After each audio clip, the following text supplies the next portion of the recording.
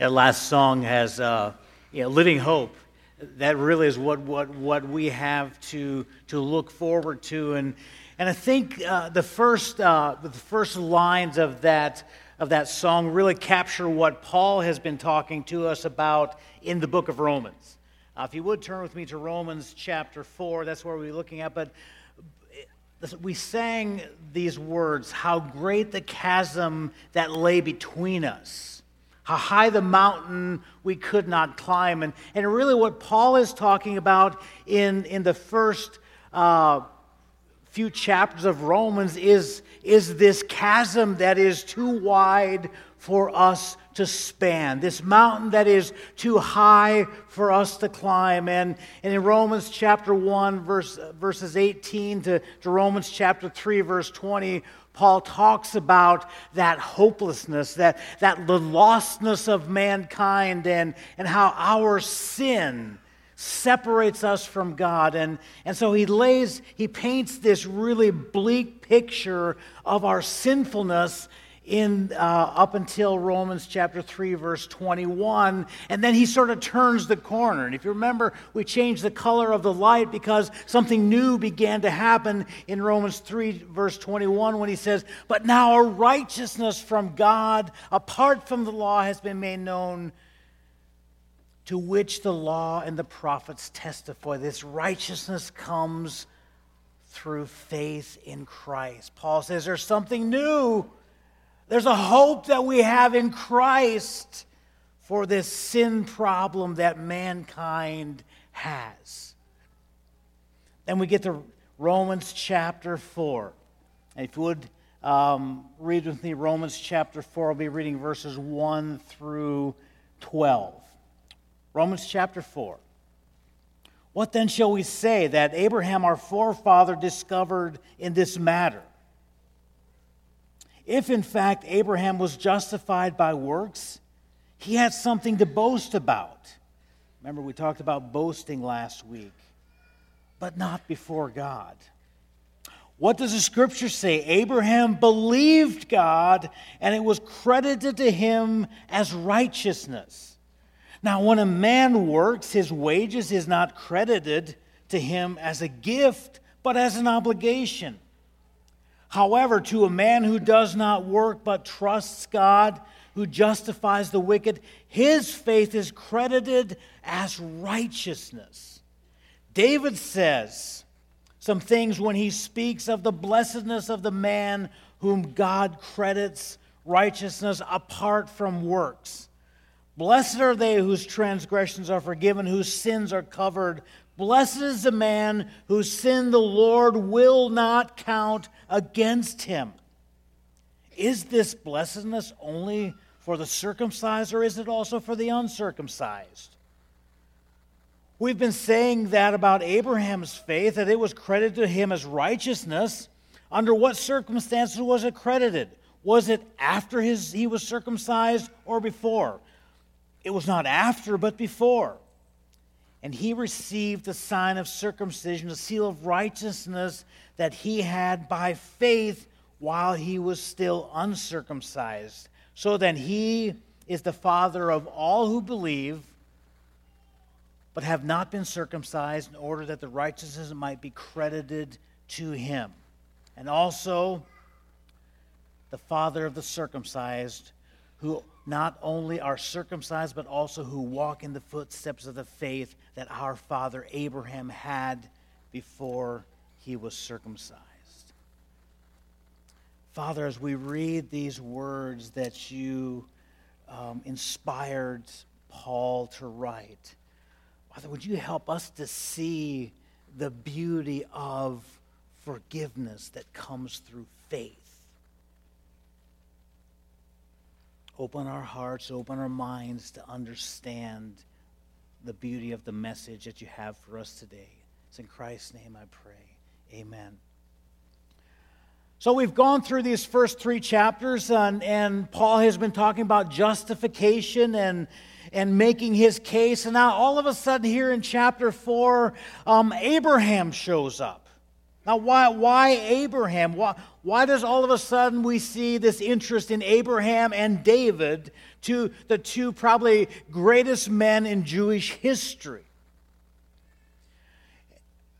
What brings him to this point? And I think what Paul is trying to do here is to answer Jewish objections about this doctrine of justification by faith. Remember, justification, just as if you had never sinned. That's what we've been talking about. So Paul is making his case to the Jewish listener who believes that it is works-based, not faith-based. And so as we look at Romans chapter 4, and today Paul is trying to address three questions that we'll look at. One is, how was Abraham saved? In verses 1 through 3. And then he makes the case of, and what difference does Abraham's faith make? And then finally, he addresses this whole thing of what happens to my sin when I trust in Christ as my Savior. And so we begin with, how was Abraham saved? Well, we know that it wasn't by works because Paul says, what then shall we say that Abraham, our forefather, discovered in this matter? If in fact Abraham was justified by works, he had something to boast about, but not before God. So what Abraham discovered in this fact, what Paul is saying, is that he had nothing to boast about. Just like all of us have nothing to boast about. Because in the presence of God, none of us is righteous and have nothing to boast about. And if Abraham had something to boast about, then if Abraham had nothing to boast about, then what about the rest of us? He is the father of the Jewish nation. And so a question that all of us must wrestle with as we look at this is, are my works good enough to save me? And if we're honest, that answer has to be no. But we're taught in the culture that we live in that we have to work hard in order to find respect, to find purpose. Working hard is the answer. Working hard is where we get self-worth and our sense of significance. And therefore, I am a performance junkie. I'm a self-proclaimed, hi, my name is Dwayne, I am a performance junkie. Because I grew up believing that if I worked hard enough and did enough good things, then somehow I would be accepted. So I must be good because I do. I must be significant because I perform well. I'm okay because I am successful. You fill in the blank, but I am a performance junkie.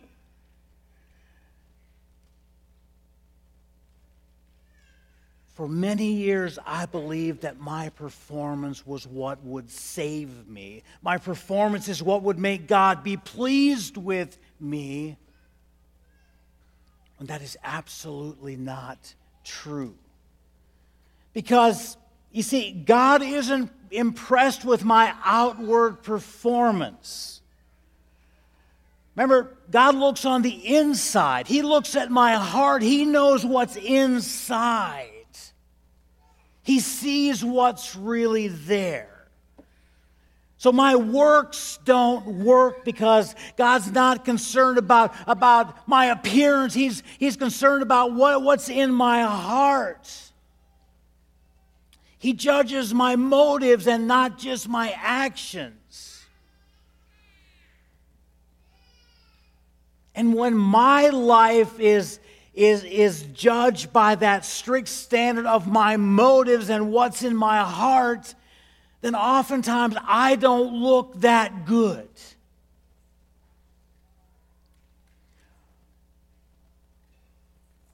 You see, when we become performance junkies, we try to do more and more things to prove that we measure up.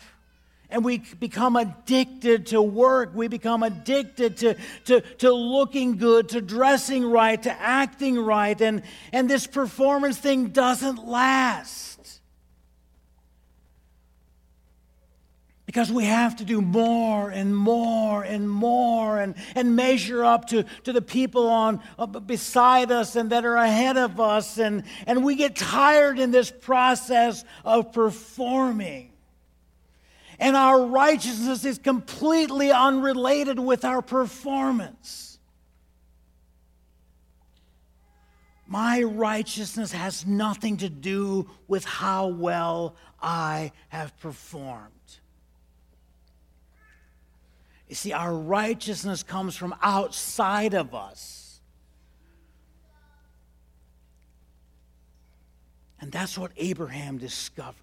Abraham discovered that he didn't have enough human resources, enough stuff, enough performance that he could, in and of himself, please God. See, Abraham's faith did not come by works.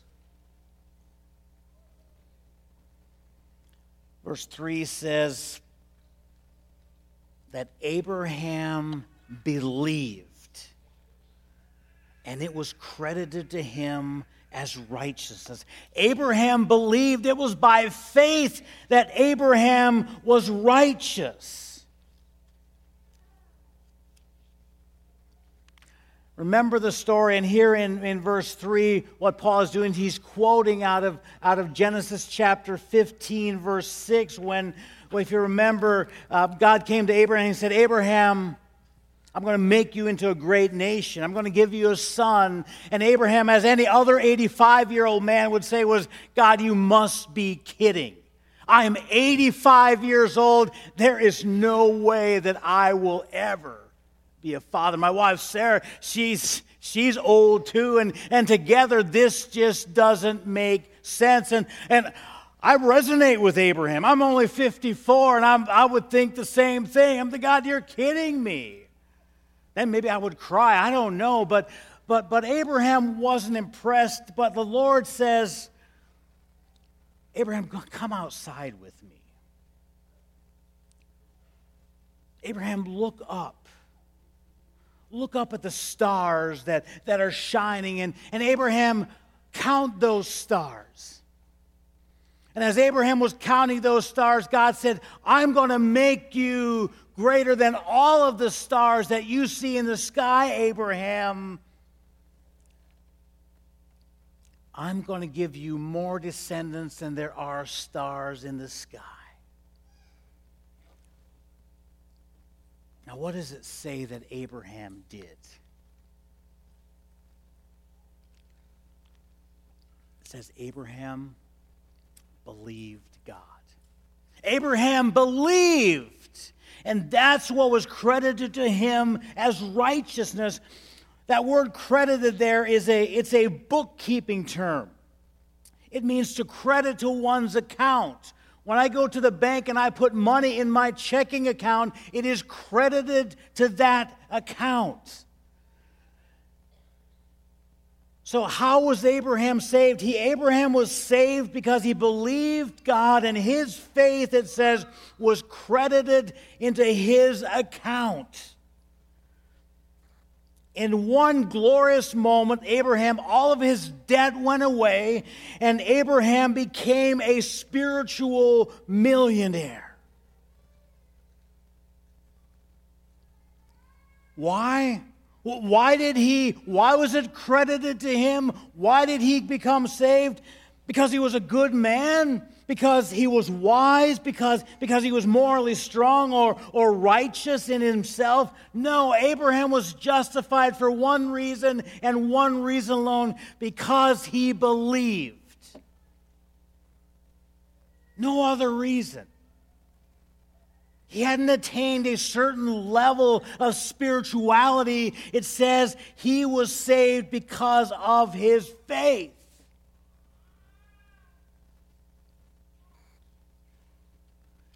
And it was apart from works of any kind that he was saved. And so for us, that's good news. And what difference does Abraham's faith make for us today? What does it mean for me? And Paul explains the significance of his faith, of Abraham's faith, and that his salvation was, if salvation is by works, then heaven is a reward, not a gift. He says in verse 4, now, when a man works, his wages are not credited to him as a gift, but as an obligation. Paul's argument is very simple. He says, look, when you go to work tomorrow morning, you will work 8 or 10 or 12 hours tomorrow, and you'll work all week and put in 40 to 60 hours, and at the end of the week, you'll get a paycheck for the work that you did. Now, what would you think if when your employer gave you your check on Friday, he would say, here's a gift for you? You would say, no, I earned that. You owe that to me. And what Paul is saying here is, look, if our salvation is works-based, then God owes me. He owes me heaven because I worked really hard for it. And what Paul says is, no, he says, it is not works, because if it's works, then it's not a gift, it's an obligation. It's not a gift.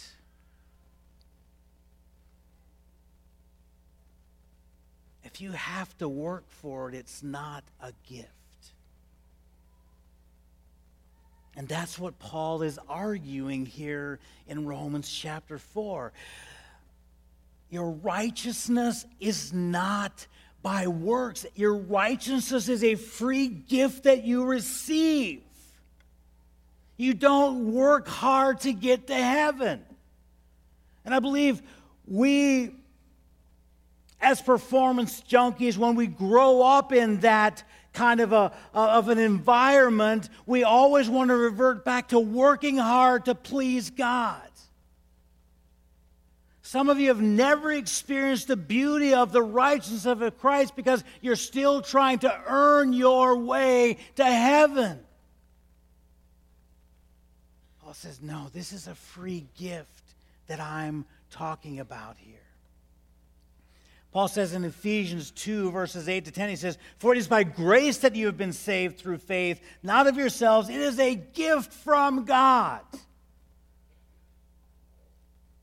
For we are God's workmanship, created in Christ Jesus to do good works, which he's prepared in advance for us to do.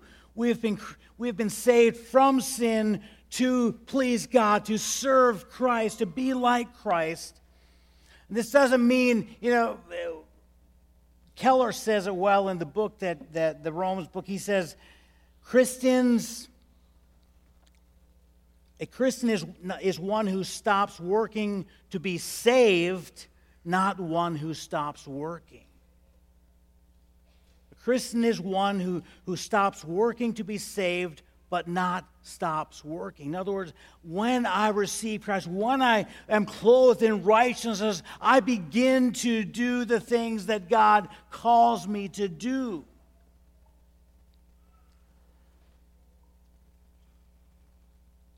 Then Paul says in Rome, in verse 5, he says, to the man who does not work, but trusts God, who justifies the wicked, his faith is credited as righteousness.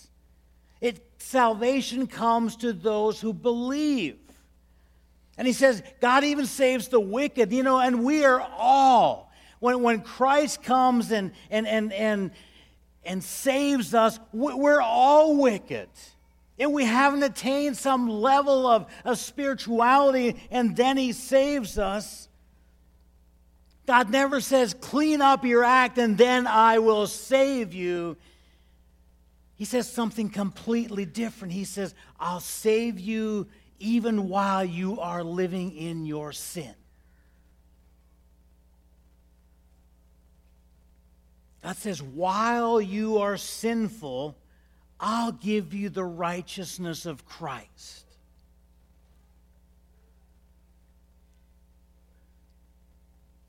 And that is the miracle of justification. That a loving God would save me in the midst of my sinfulness, would reach down and touch me and make me clean. And not only does he save us, but in that process, then he begins this inner process of cleansing us. But he cleanses us from the inside out. He saves us first, then he cleans us up. Justification is just as if you'd never sinned. That day when he reached down and my sins were taken away, that's justification. And he did it while I was a sinner. And then once I am saved, I begin this journey of sanctification where he begins to clean me up. But it's from the inside out, not the outside in. I am first clothed in the righteousness of Christ. Let me show you an example. This is the righteousness of Christ. This is Christ clothed in righteousness. This is me before I am saved. And when God looks down and he sees me, he sees my sin. He sees all of this. He sees the motives. He knows everything about me. And so when he sees me as a sinful person who has no place in his presence. While I am sinful, he reaches down, and through Christ, when I receive Christ, I am clothed in his righteousness. And at that moment, then when I am clothed in the righteousness of Christ, my sin is no longer seen by God, but he sees me through Christ. And I am clean. That is justification. Too many of us try to work really hard over here, and some of you may still be working really hard over here trying to earn God's favor when what you need Jesus to cover your sins. And parents, here's where we need to be really careful that we don't invite our children into a relationship with Jesus so that they can go to heaven. Well, we make sure that they understand the need for Jesus comes because of our sinfulness. Heaven is a result of a relationship with Christ, but it is our need for a Savior because of our sinfulness that we invite people into a relationship with Christ. And what happens to my sin when I trust Christ is what Paul addresses in verses 6 through 8, where he brings in David, the great king who had committed adultery. And what Paul is quoting here is out of Psalm 32. I remember after David had committed adultery with Bathsheba, he first tried to deny that sin, to make it go away. And then Scripture says that he was so miserable that he said, my bones were wasting away. I was in agony because of my sin, because he tried to cover it up. But then David says this, and Paul quotes him in verse 7. He says, blessed are those whose transgressions are forgiven, whose sins are covered. Blessed is the man whose sin the Lord will never count against him. David experienced the same thing that Abraham experienced. He experienced forgiveness that was free, that he did nothing to earn, but it was given because of the love of God. He was made righteous because God loved him, not because of anything that he did.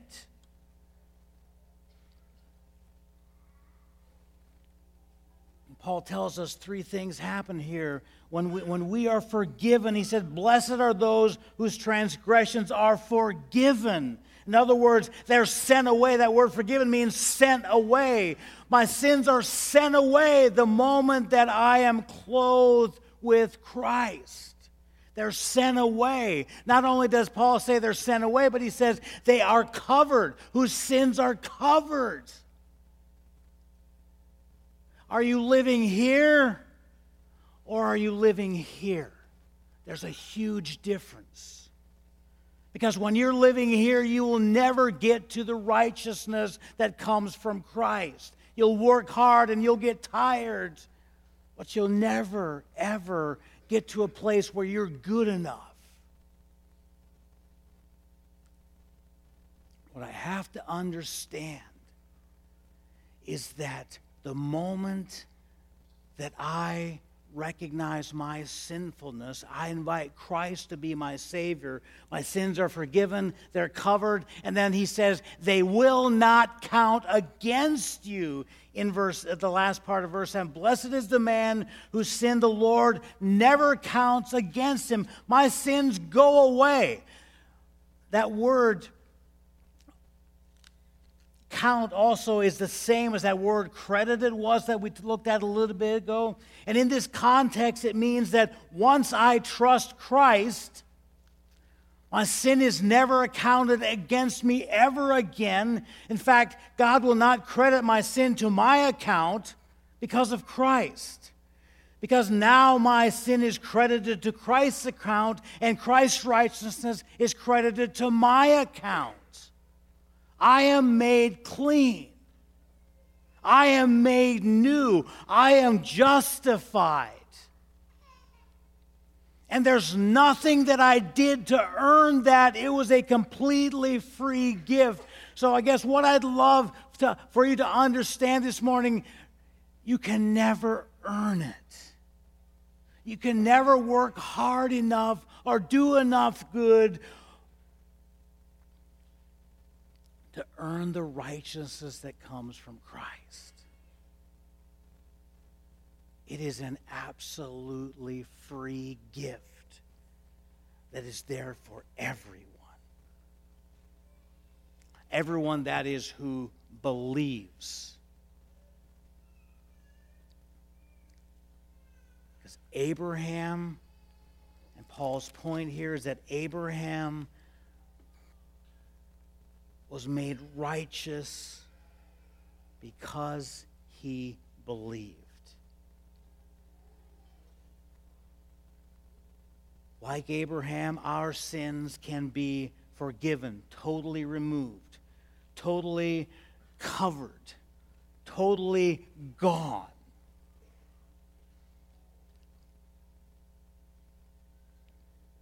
And as you think about yourself, can you say with Abraham and with David that your sins are gone? Is that your testimony?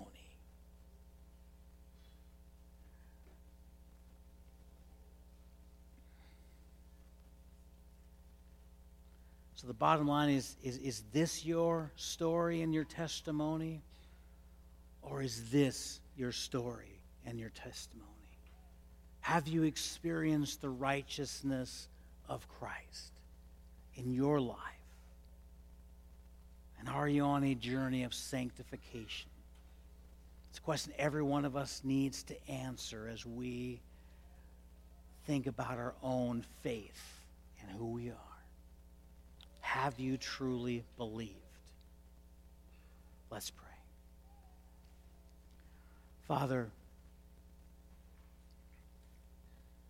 these words that we see are words of incredible hope, words of incredible promise, that our faith is not by works, our faith is not by the good things we've done.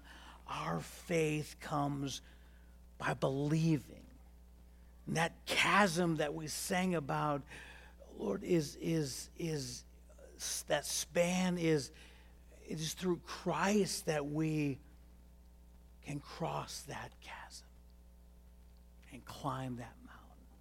And I pray, Lord, for everyone here that they would receive and experience the truth that comes through knowing Jesus Christ, and that we could all be clothed in the righteousness that comes from believing.